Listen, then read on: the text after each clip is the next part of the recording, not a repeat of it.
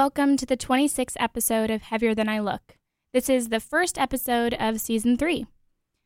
And as a reminder, this podcast is dedicated to healing, recovery, and storytelling. My name is Kira Russo, and I am your host. If you feel that listening may aggravate your suffering or complicate your recovery, please take this notice as a trigger warning. Discuss with your support system as necessary, and as always, take what you need and leave what you don't.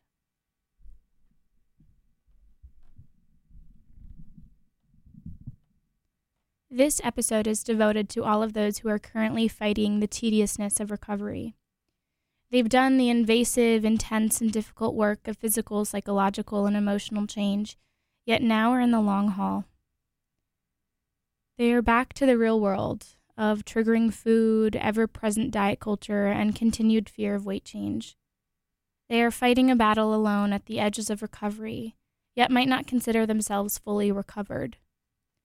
To all of those who are almost there, taking 3 steps forward and 1 step back every day. You will make it. I want Season 3 to be a season in response to specific needs of the world around me. I want it to be less formulaic, more call and response.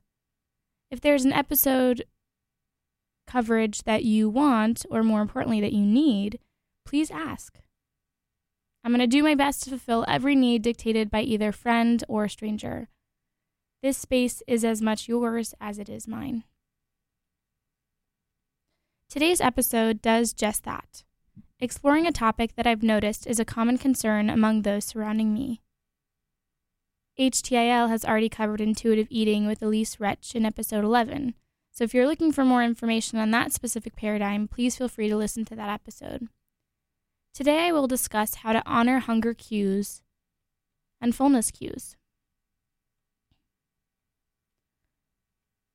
And this episode features more of a mindfulness breakdown. It may be particularly triggering as it discusses in-depth behaviors during mealtime that may distract from or inhibit or aid communication with your body. If you feel that discussion of this topic may be harmful, please do not listen. My aim is not to demonize certain behaviors and glorify others, but offer an alternative approach for a safe mealtime. Earlier on in recovery, hunger and satiety cues need to be found through an appropriate meal plan, so you would want to look for expert guidance there. This meal plan should be administered and guided by a nutritionist or a registered dietitian or physician, and self-regulation of intake is kind of a later hurdle in the life of a survivor. So if you're not at that point yet, don't worry. You can return to this episode when you're ready. Once hunger cues start to come back, I might recommend tracking them loosely. You don't want this tracking to become triggering, as tracking may have been during calorie or exercise counting, so you have to do this in a recovery-centric framework.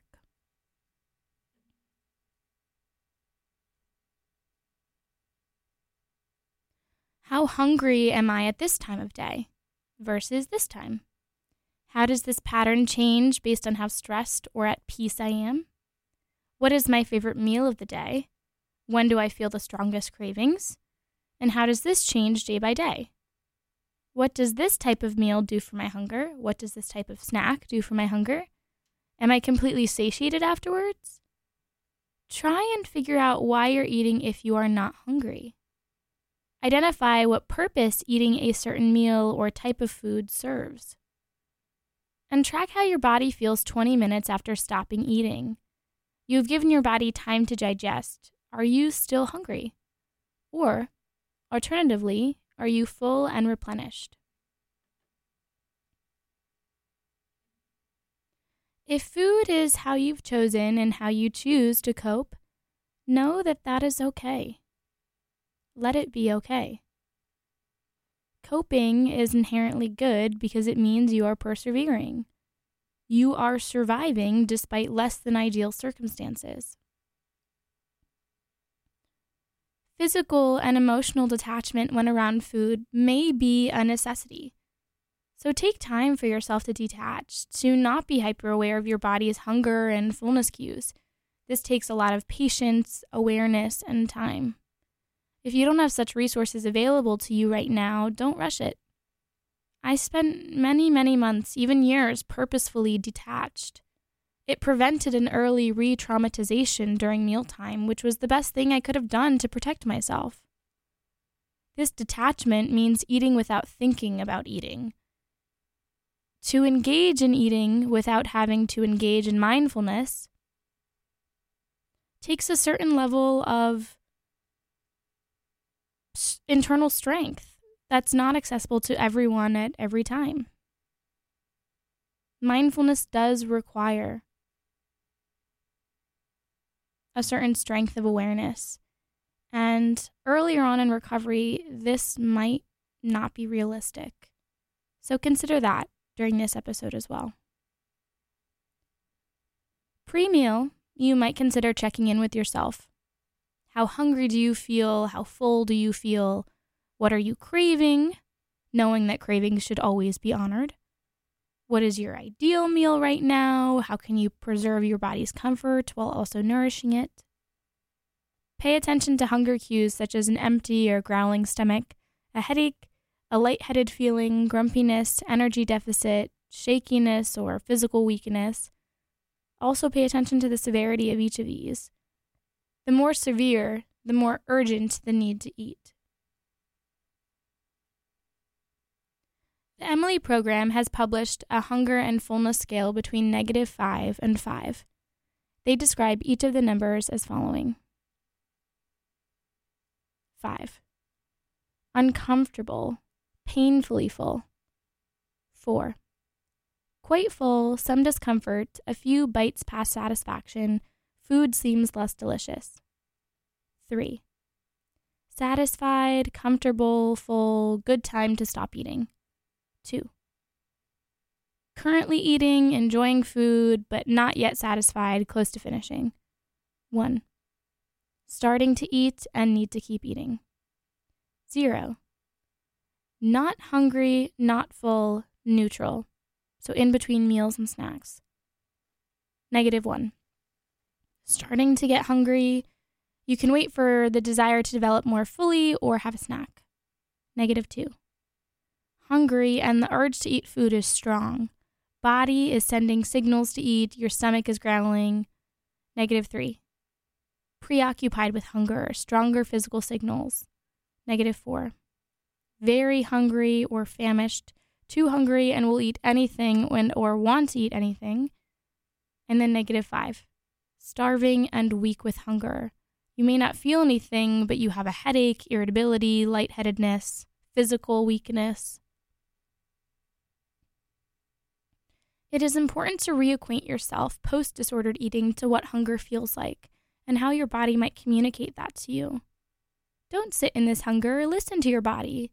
Hunger and fullness cues need intensive recalibration post-eating disorder, so give your whole body time to heal, which includes the brain, the stomach, and the digestive system. Mindfulness during the meal will likely be the most challenging part. Distractions are imminent and triggers come to a front. So take your time with it. Slow it down. This is especially helpful for me because I typically try to speed up or distract myself from a fear-based meal to get it over with, to speed up the re-traumatization process as fast as possible, to avoid and repress the triggering emotions or feelings. This was an especially challenging obstacle because most of my hunger and fullness cues were complicated with the existence of my IBS. Things I recommend. 1. Desensitize yourself to the feeling of your skin expanding, your belly bloating, as it is a natural biological process of digestion. You might consider planting your palms on your stomach to prioritize the sense of touch in regulating your eating. What you're feeling exclusively dictates how much or what you eat. This desensitization process for me helped to humanize and honor parts of myself that felt or still feel particularly triggering. You name it, you bring love to it, you care for it as if another person with complicated needs and desires. For example, I've named my stomach and concurrent gastrointestinal disorder IBBY, which is short for IBS. And this helps me continue to establish a communication system with my body and this part of my body that feels particularly triggering considering the symptoms of the IBS. Dr. Bessel van der Kolk, a psychiatrist famous for his research and experience in the treatment of trauma, writes, quote, "Mindfulness puts us in touch with the transitory nature of our feelings and perceptions. When we pay focused attention to our bodily sensations, we can recognize the ebb and flow of our emotions, and with that, increase our control over them." End quote. Now, talk of control can also be triggering considering most eating disorders are based and serve the purpose of establishing control. However, Dr. Bessel van der Kolk is kind of talking more about how we exist above the emotions as they're happening to us, as if the emotions are little clouds passing in the sky, and instead of being absorbed within the cloud and being affected severely by that emotion, we instead exist just above them and curiously watch them pass by below us. It might be helpful to even speak these emotions out as you are having them, especially if you have a trusted member of your support system during mealtime. Voice how you are feeling. Disarm the thoughts, disempower them. Do not let them dictate the enjoyment of your meal. When we use our voices, the silenced thoughts in our head are less poisonous. They lose a bit of their power. Those clouds disappear. Do as much as all of these exercises up until and before the moment that they feel triggering. If they do feel triggering, do not practice them. This approach is meant to rise above the triggers, not succumb to them. Number 1, chew deliberately and chew many times. This helps with digestion before swallowing. Number 2, take smaller bites or take one bite at a time.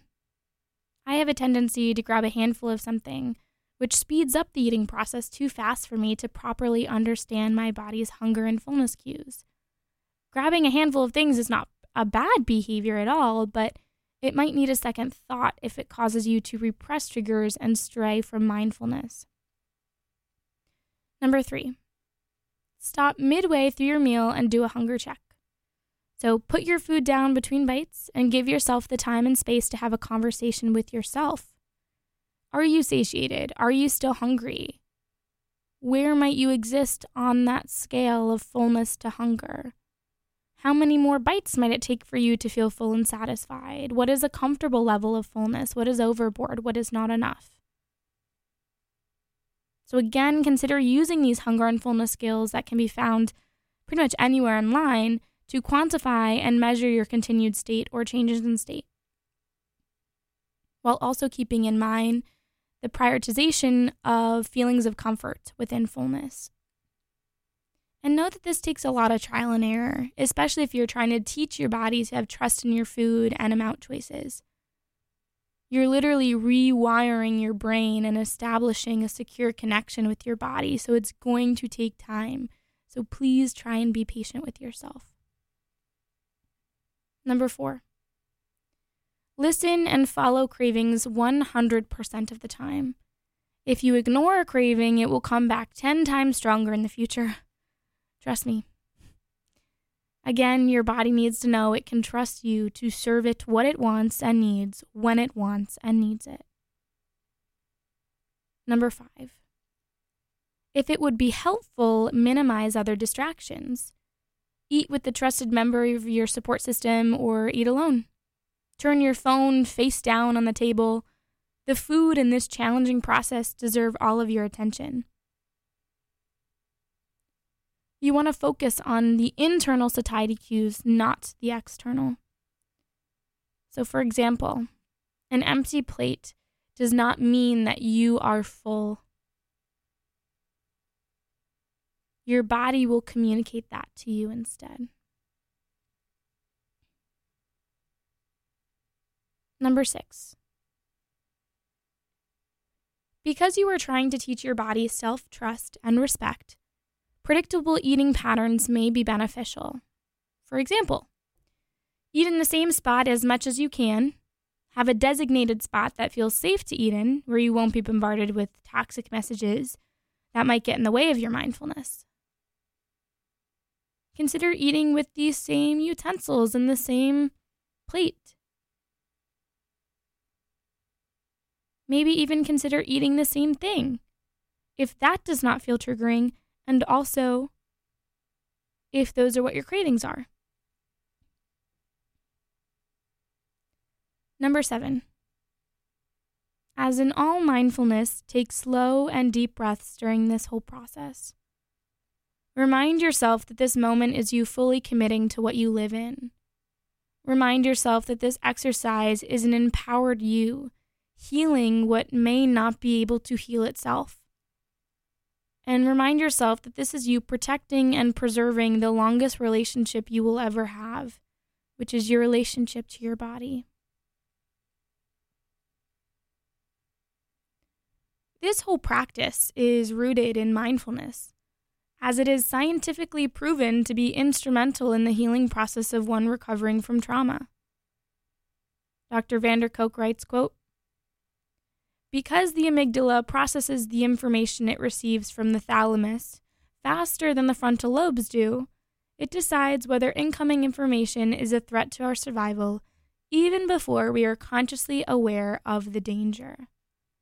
Being able to hover calmly and objectively over our thoughts, feelings, and emotions, and then take our time to respond, allows the executive brain to inhibit, organize, and modulate the hardwired automatic reactions pre-programmed into the emotional brain." End quote. By slowing everything down, you are giving your brain the time it needs to hover calmly and objectively over the trigger. Timing is everything. It is also providential, but more on faith later. Know that this process will not always work. If you find that you overate or underate, don't throw it away completely. It is cyclical, repetitive, and eventually it will become second nature. Soon enough, your hunger cues and fullness cues will normalize, and mindful eating may not be needed anymore. Use it at your discretion and that of a trusted support system.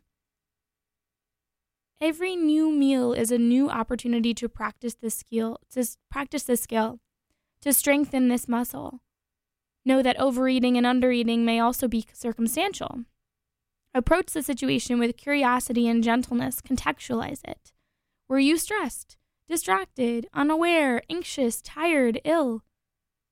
Stress has the ability to both suppress and increase appetite, which may have distorted cues. The body might divert resources away from food and digestion to prioritize other systems, which makes internal cues absent or unreliable. The usefulness of such cues is ability and circumstance dependent. It is not your fault if your cues are not clear nor loud enough to hear. So do not feel like a failure. Do not self-punish. And do not be defeated. A really hard realization that I had to come to is that eating past fullness can be a good thing, especially if it is your coping mechanism and especially if you are recovering from an eating disorder.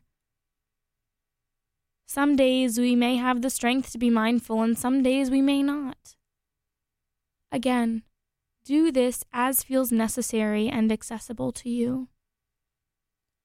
These are not hard and fast rules to follow and shouldn't be the impetus for self-punishment. These are just tools to slow down and pay attention to the re-traumatization of mealtime, identifying triggers to exist above them. If you would like to learn more about what sources I used in the discussion of hunger cues and fullness, my citations will be placed in the show notes. all new episodes of HTIL will be uploaded to Podbean, Spotify, Apple Podcasts, and Google Podcasts by 11:59 p.m. each Sunday night if you miss the live broadcast. Feel free to return to old episodes by visiting these sites. If you would like to listen to my own eating disorder story, you can listen on any of these platforms. And please consider sharing the podcast with family, friends, or those who you feel could specifically benefit. If you or someone you love might be struggling with an eating disorder, know that you have my full support in recovery and consider seeking treatment. If you feel treatment may be inaccessible to you, please consider seeking support through Project Heal, which is the largest nonprofit in the United States delivering prevention, treatment financing, and recovery support for those struggling with eating disorders. Disordered eating has ruled my life for nearly 6 years, and I didn't think anything would ever be able to come in between that. Treatment did, and treatment does. If you are in a crisis situation, please contact NEDA's helpline by texting NEDA to 741-741. HTIL has its very own Instagram and Twitter accounts, so if you would like to suggest your own episode topic or interact with the podcast further, please feel free to follow on Instagram at heavier-than-I-look and Twitter at HTIL Podcast. If you are interested in sharing your own story as a feature on the show, please direct message me on Instagram or Twitter. Don't be afraid to reach out. I would love to hear from you. My podcast, Heavier Than I Look, aims to empower survivors, educate listeners, and foster conversations surrounding eating disorders and body dysmorphia. Eating disorders demand silence, yet this podcast is an attempt to de-isolate and destigmatize a survivor's experience by giving a voice to each story. We must abandon a quantitative, numerical definition of identity and reclaim our self-definition to exist beyond the numbers that rule our lives. In this way, HTIL is a space of healing, recovery, and storytelling. Let us no longer wonder how little space we can comprise, but instead wonder how to make that space one filled with love and sympathy. Goodbye for now.